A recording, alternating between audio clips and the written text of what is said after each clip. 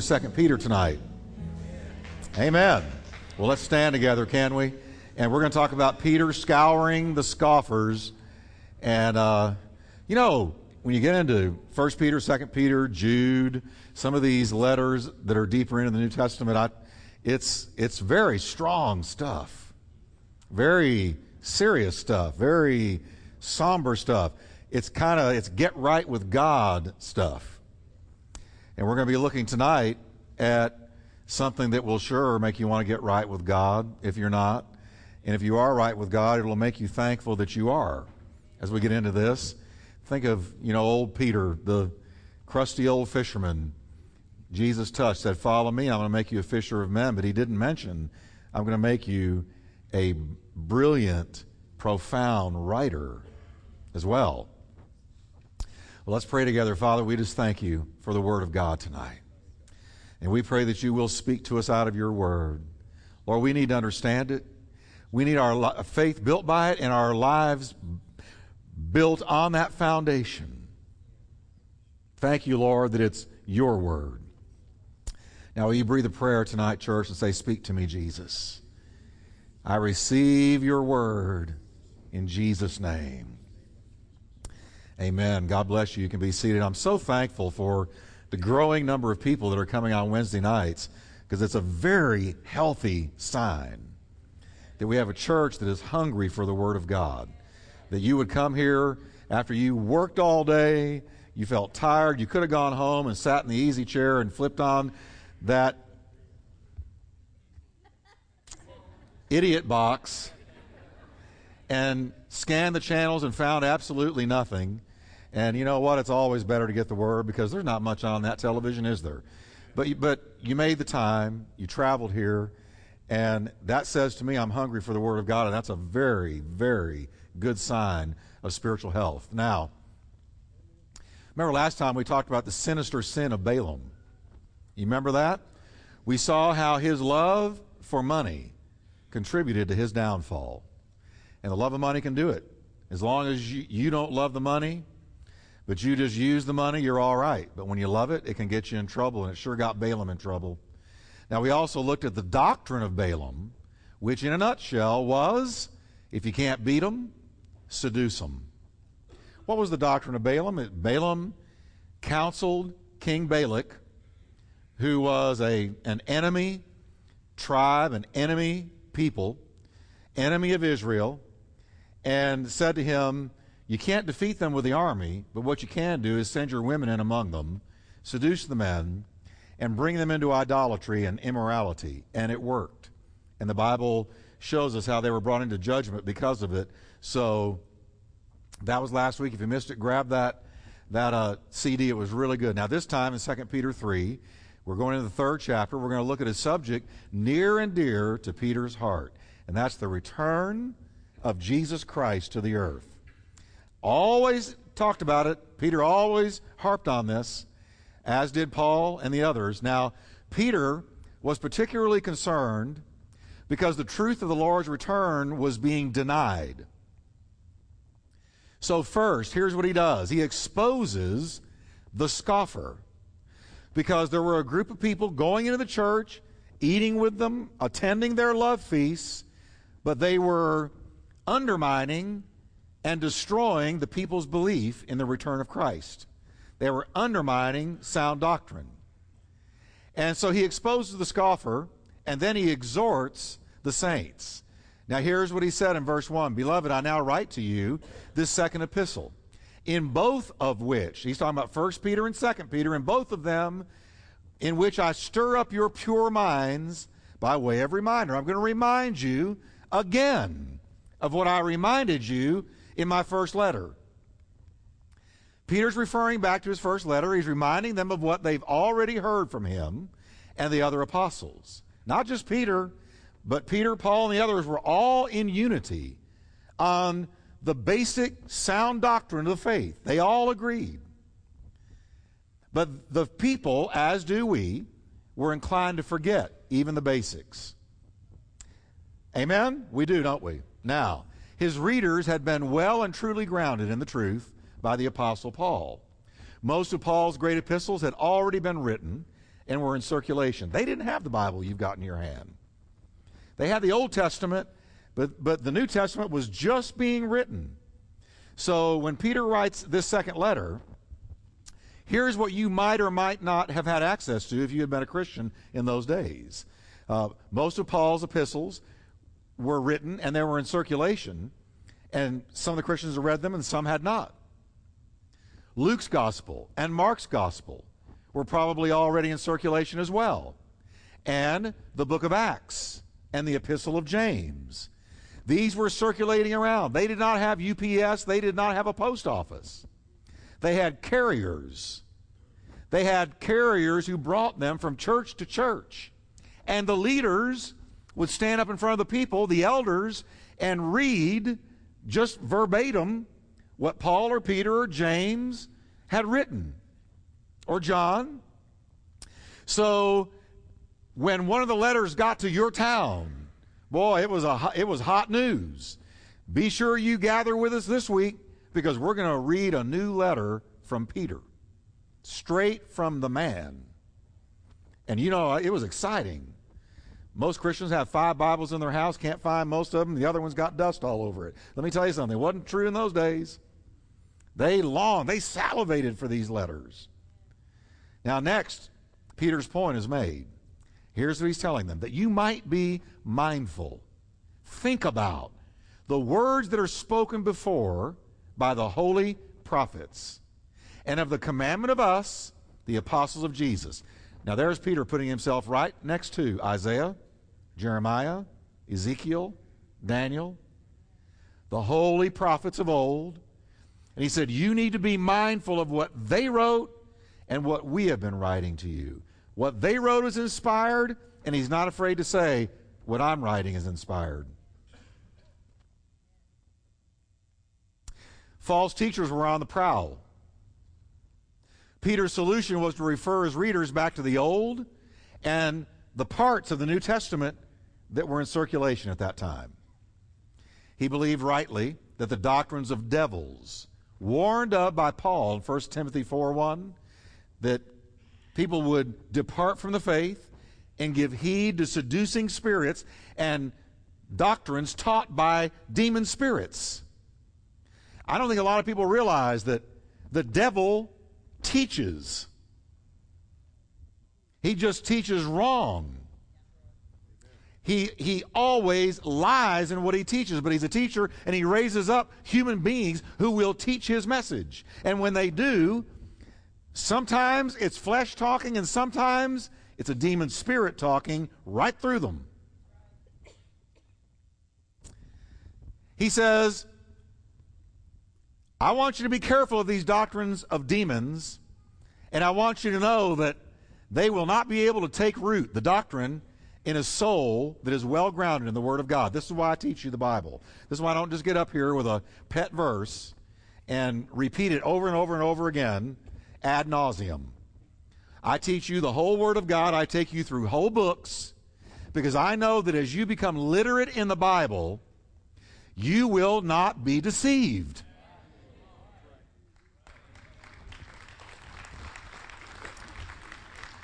And see, I'm going to answer for how I teach in this church. Those of you that are under our ministry, I will answer for that. I'll answer for how I taught you and what I taught you. And so I'm not up here to tell you what I think about stuff or give you fleshly opinions about things. I'm here to exegete, to open up, to break open the bread of the Word of God. I want you to know it. I want you to understand 1 Peter, 2 Peter. I want you to understand the letters in the book of Revelation. I want you to understand the Old Testament and the New. I wish I had every night, 7 days a week, 365 days a year to teach you. It's why I want a school here someday.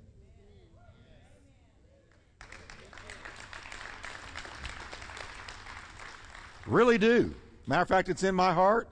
If God gives me health in many years, it'll be here. Because there's way too much I've got to say and too little time to say it. So here.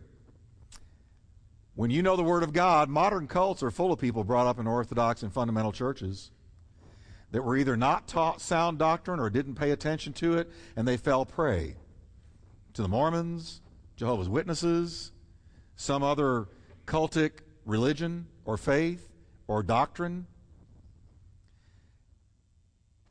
The false teachers are everywhere. Just last week, a new book came out from one of the top leaders in the so-called emergent church. And the emergent church has emerged, in my opinion, into heresy. This teacher, I'm not going to tell you his name because I don't want you to go get the book. And I don't want anybody listening by radio to go get it because I don't want him getting any more money than he's already getting. But he's number 4 on Amazon. So here's the sad thing. I skimmed through it, and what he's teaching is this. Everybody is saved. Everybody is saved. When Jesus died on the cross and rose from the dead, it saved the whole world. No matter what you believe, whether or not you repent, it saved you. The blood covered you. You were redeemed. So Charles Manson is saved, and Idi Amin was saved, and everybody since Christ was saved, and no one is going to stay in hell. The Greek that he goes into, he tries his hand at Greek, but it's awful. A first-year Greek student could rip apart his exegesis of Greek. But here's the sad thing. It's number 4 on Amazon. That means all kinds of people who are in this category right here, not well taught, don't really know sound doctrine, are going to read that book and say, oh, well, I don't need to repent. I'm saved. I don't need to repent. He's very persuasive. He's very charismatic. They usually are. He's very convincing. He's very likable. They usually are. But he's very wrong. But there it goes, covering the country.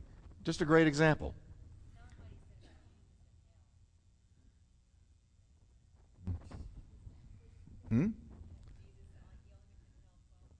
Oh, yeah. He said, Jesus only mentioned hell 12 times. Hey, once is enough for me.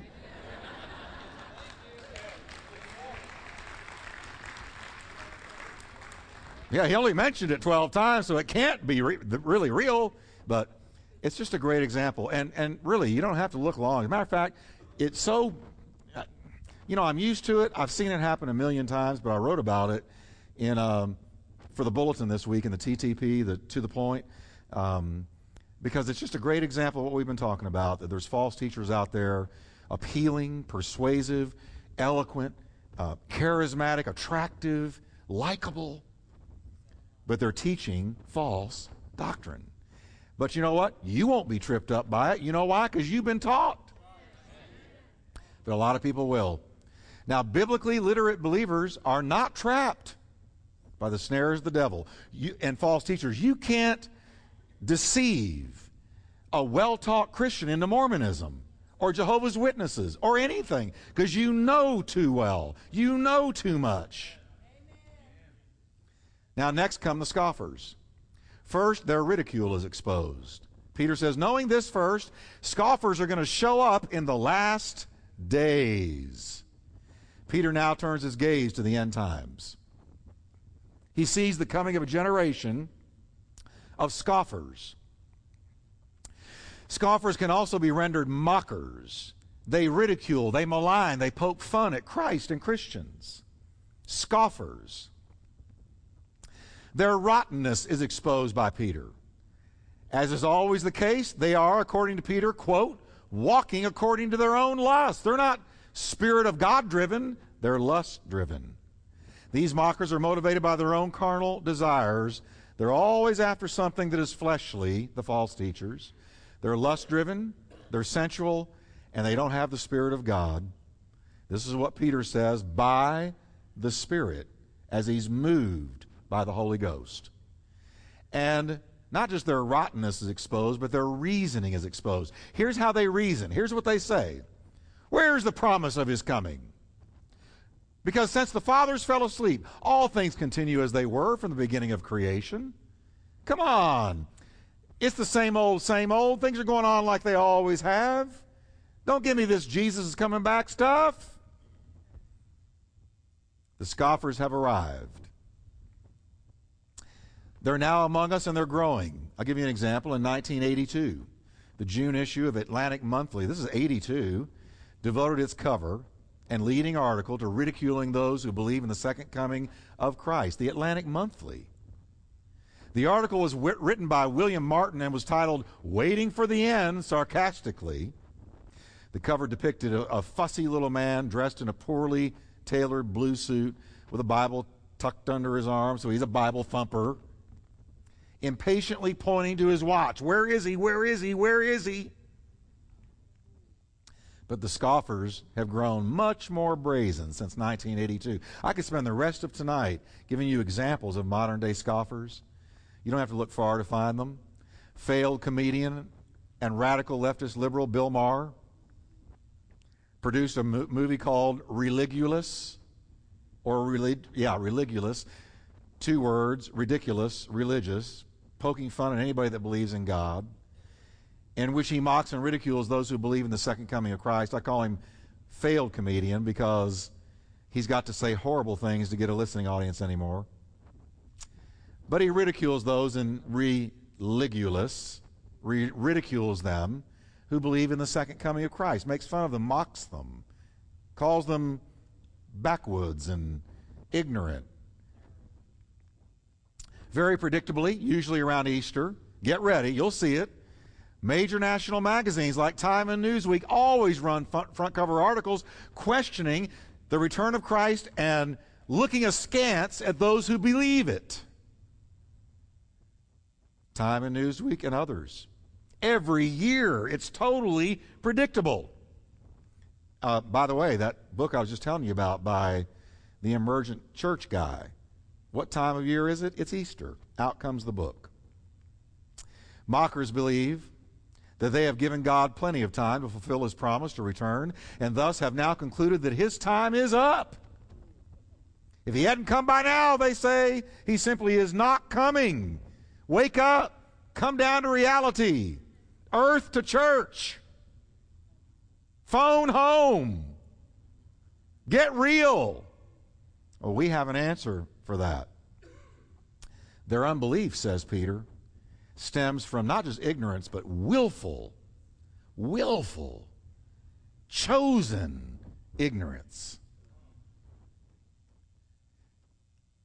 For this they willfully forget. Look what Peter says. This they willfully forget, that by the word of God the heavens were of old, and the earth standing out of water and in the water. He's referring back to the creation of the world. He said when God separated land from sea, gave the sea its parameters across which it could not travel. You had land, you had sea. God stopped them, divided them. The earth standing out of water and in the water, by which the world that then existed perished. Now he's going back to the antediluvians, the people that lived in Noah's day. What happened to them?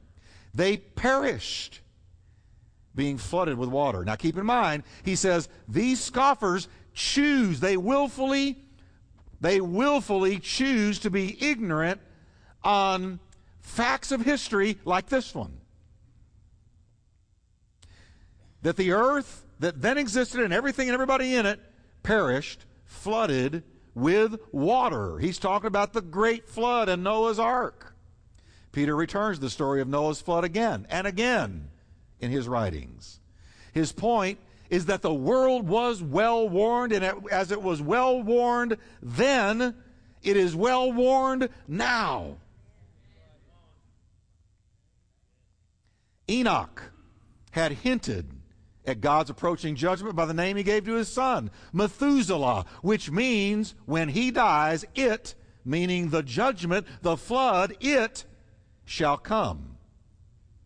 When my son dies, the judgment shall come. What a scary name. Don't die, Methuselah. Hey, let's keep you healthy. When he dies, it shall come. Methuselah lived the longest of any man in history, 969 years. He almost made it to a millennia. And I told you the last time we went over this, that was the mercy and the grace of God.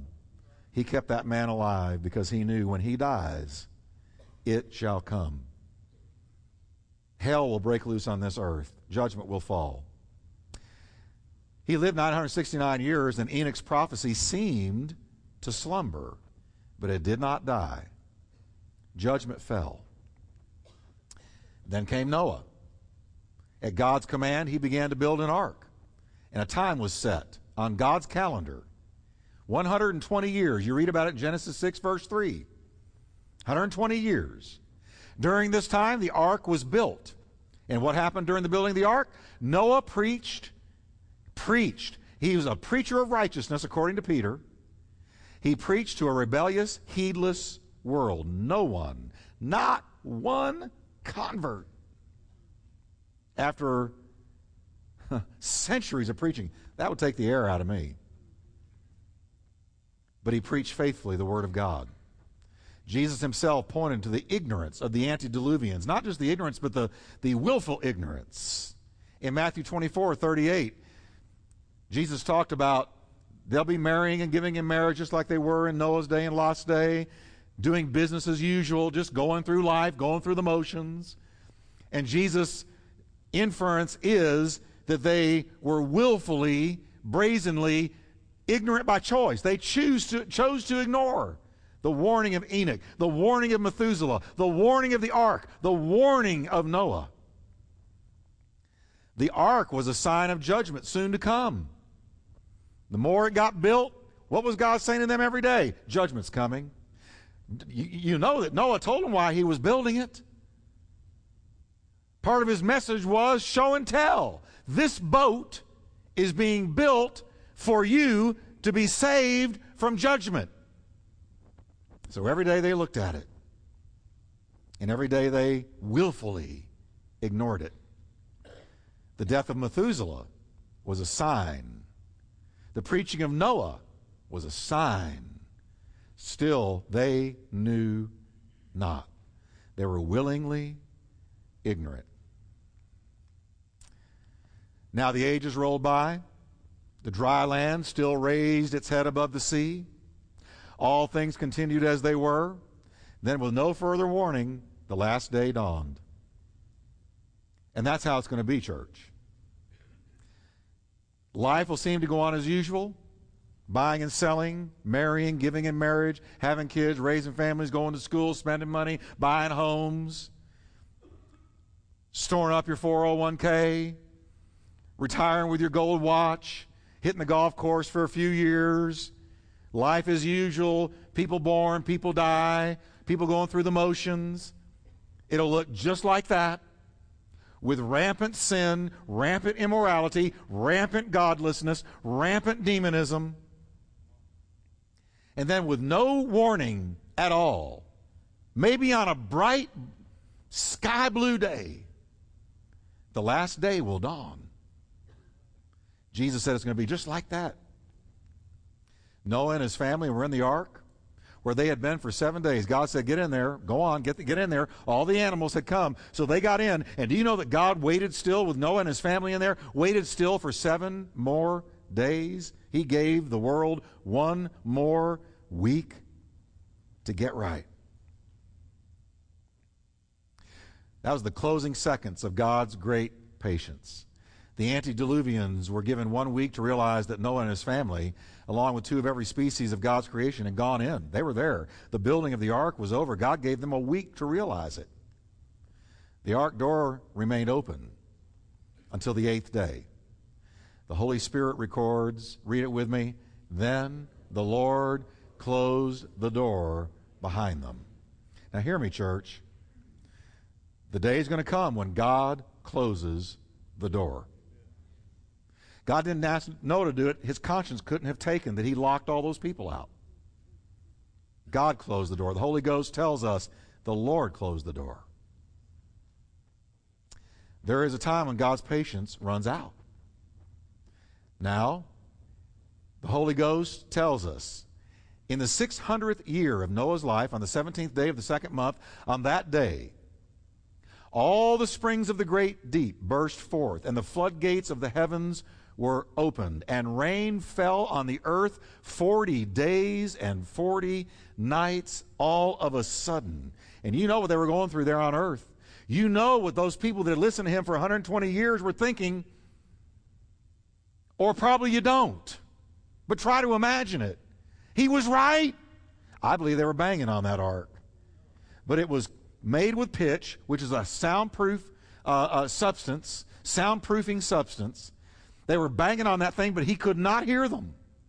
You had giraffes and elephants and lions and bears and tigers making noise and roaring and growling and walking and birds flying. He couldn't hear it. The Holy Spirit vividly recounts the rest of the story. Listen to this. For 40 days the floodwaters grew deeper, covering the ground, lifting the boat high above the earth. As the waters rose higher and higher above the ground, the boat floated safely on the surface. Finally, the water covered even the highest mountains on the earth. Rising more than 22 feet above the highest peaks, it went 22 feet higher than Everest. It covered the earth. All the living things on earth died. I hate this. I hate judgment. You know what? God hates judgment. It says mercy rejoices over judgment. God doesn't want to judge. That's why he's so long-suffering. But all the living things on earth died. Birds, domestic animals, wild animals, small animals that scurry along the ground. And all of the people who willfully ignored the word of warning. Everything that breathed, verse 22 says, everything that breathed and lived on dry land died. God wiped out every living thing on the earth, people, livestock, small animals that scurry along the ground, the birds of the sky, all were destroyed. The only people who survived were Noah and those with him in the boat. And I tell you before God today, the only people who will survive God's judgment are those that are in the ark named Jesus.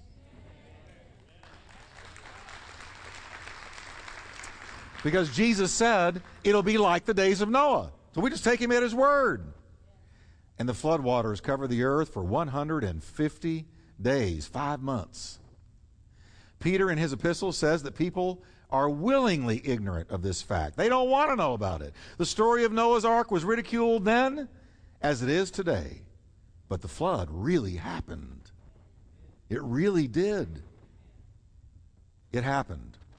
The people of Noah's days scoffed, just as they do in our day, saying, hey, where's the promise of his coming? Come on, that boat's not going to float. Are you crazy? For since the fathers fell asleep, they say, all things continue as they were from the beginning of creation. But you know, the people of our day, they've got two things they can scoff at: Noah's Ark and the promised return of Christ, and they scoff at both. Either way, they expose their blindness, they expose their ignorance, their unbelief, and their rebellion against God. And believe me, trust me, most of them, it's a willful ignorance. Don't talk to me about it. I don't want to hear it.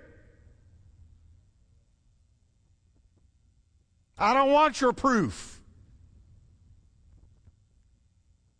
Next, Peter predicts God's next judgment will be, when it comes, it's not going to be by water, but it's going to be by fire. Now watch what he says. Chapter 3, verse 7. But the heavens and the earth, which are now, by the same word, are kept in store, reserved unto or for fire, against the day of judgment and perdition of ungodly men. Now note the phrase, by the same word. He says, by the same word. The same word, that phrase, the same word of God that kept the seas in check until the flood came, now holds the fire in check. Same word. What held the seas back in Noah's day? The Word of God. What holds the atoms together in the chairs you're sitting in? The Bible tells us in the book of Colossians that by the Word of Christ, everything is held together. The atomic structure of all things held together by the Word of Christ. He could speak, and this world would fly into chaos and nothingness in the bat of an eye. The atomic structures, the molecules, are being held in check. The same Word of God. The Lord promised Noah there would never be another universal flood, and there wasn't, and there won't be. But the next universal judgment is going to be by fire. The doom that overtook Sodom and Gomorrah reminds us God's fully able to ignite this globe. There wasn't atomic weaponry in Sodom's day.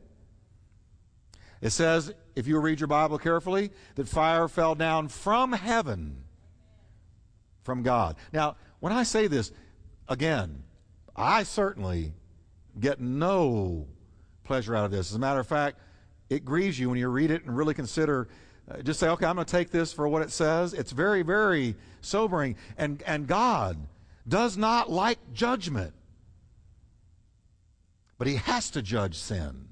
He has to judge sin because of the holiness of his nature.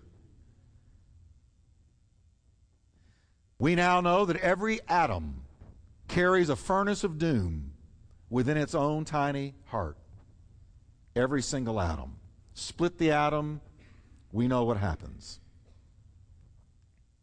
Peter says the universe is kept in store against the coming judgment. The phrase kept in store means to be treasured up or set aside for a purpose.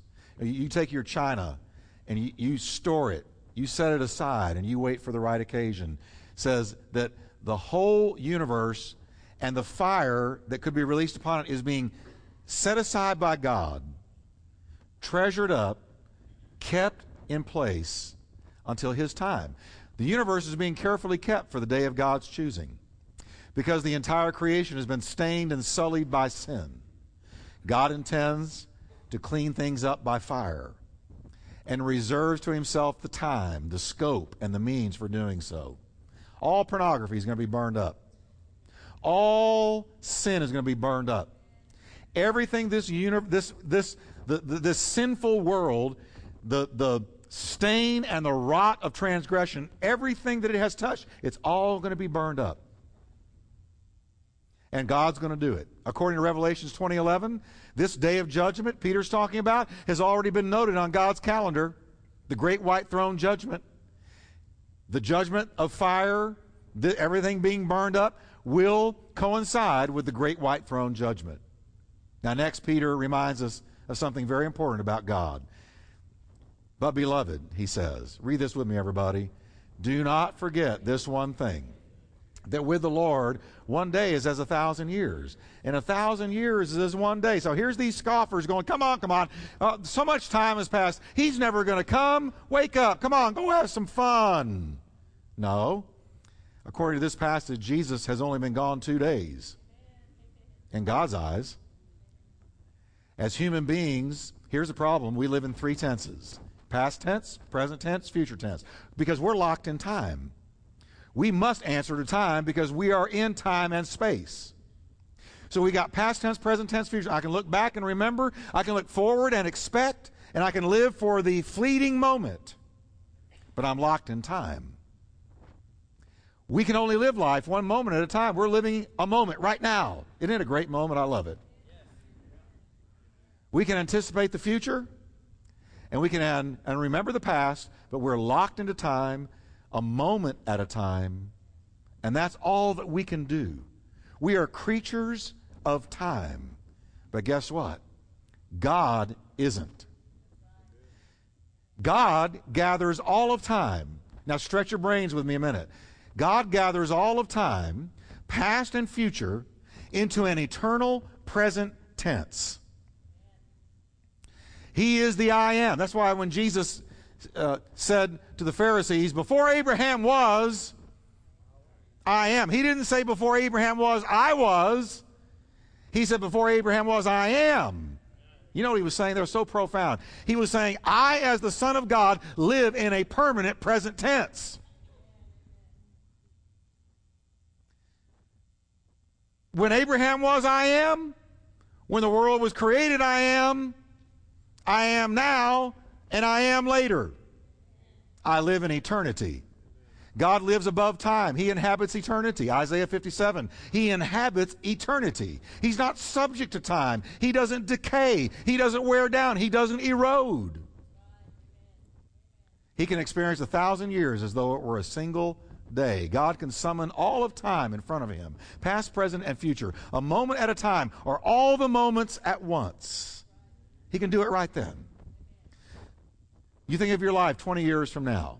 You know what? He's already there. And you go back when you were born. Guess what? He's there too. Where are you going to be 50 years from now? Well, probably with him, but you know what? He's already there. See, before you leave, he's already arrived. It's a mind bender, but this is God. This is why God says in Isaiah, I am God, and there is no other. I am God, and there is none like me. I declare the end from the beginning. I declare the end before the beginning begins. Because I'm already at the end. Because I live in a permanent present tense. And from ancient times, God says, things that are not yet done. I tell you what's going to happen before they're even done. My counsel is going to stand, and I will do all my pleasure. So God says there's going to be a Russia before there's a Russia. God says there's going to be a return to Israel before they've even left in the first place. God gives the end before the beginning begins. He's already at all of your arrivals. Some of you started college this year. You're thinking of 4 years from now, you're going to walk across that stage. He's already there as you walk across the stage. Before a thing begins, God already sees the end of it. Before something starts, God sees the finish line. So Peter is reminding us, God's not locked into our small measure of time. He's working all things after the counsel of his own will. Nobody says to him, what do you think you're doing? He's not bound to a time period we consider too long. Oh, come on, he's not coming back. It's been 2,000 years. God says, no, 2 days. Well, it's taken too long. Not in my timetable. You're just thinking that I'm taking too long because you're locked in time and you're impatient and you're made of flesh and one day you're going to be dust again. But I'm God. And I know exactly when I'm going to turn to Jesus and say, go get your bride. Peter assures us he's not slack. He's not late. His word is not false. God's long-suffering and patience are because he's not willing that anybody would perish. Why does he seem to be taking so long? He's not willing that anybody would perish. So if everybody is saved, why is Peter talking about them perishing? The only hope for the salvation of any soul rests in the patience, the long-suffering, and the self-control of God. Do you know how patient he was with you? Do you know how many times he could have vaporized you and me and been totally justified? Don't look at me so holy. Do you know how many times God said, I'm going to be patient? Do you know he's doing it right now? I'm going to be patient. Oh, they slipped up again, but I'm going to be patient. See, I've already decreed they're going to look like my son, talk like my son. They're going to think like my son. So I'm going to be patient. Now watch this. The fact that God allows outrages to continue must surely mean that he sees ahead for many a future of inconceivable horror. Or why would he be so patient? So Peter explains the seeming delay in Christ's return in terms of the pity and the patience of God. God's heart reaches out to all men. And so he waits, and he waits, and he waits, and he waits. A glacier moves steadily, but so slowly, it's almost imperceptible. You would think it's not moving at all. It might take the glacier 2,000 years to get from here to there, but it does get there in the end. So God's judgment may seem to move slowly, almost imperceptibly, but listen, move, it does. It will come. The day will dawn, and he will come back, just like in the days of Noah, and he will not tarry. Can we stand together?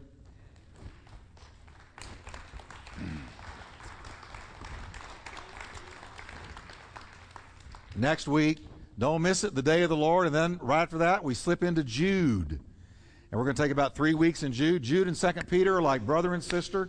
Don't miss it. But how many of you are getting something out of these series in these letters? Amen? Isn't it good? Let's thank God for his mercy. Lord, we thank you You were exceedingly patient with us. How many times, Lord, you could have said, that's it, but you didn't. And you were long-suffering and patient. And Lord, you're being patient, long-suffering, full of self-control with that world out there right now blaspheming your name. We know you're waiting because your eye is on the next one to repent. Lord, we pray that you will help our church to rise to the occasion. Throw that gospel net across the earth, this community, this city, this country, and bring as many into the ark as we possibly can. We pray that you will continue to have mercy and raise up, Lord, great gospel preaching churches, great gospel preaching pastors, evangelists, apostles, prophets. And Lord, that you will ignite your people to go into the highways and the hedges and compel them to come in. We thank you for the ark of the new covenant, Jesus Christ. Amen. Let's worship him. Lift it up to him.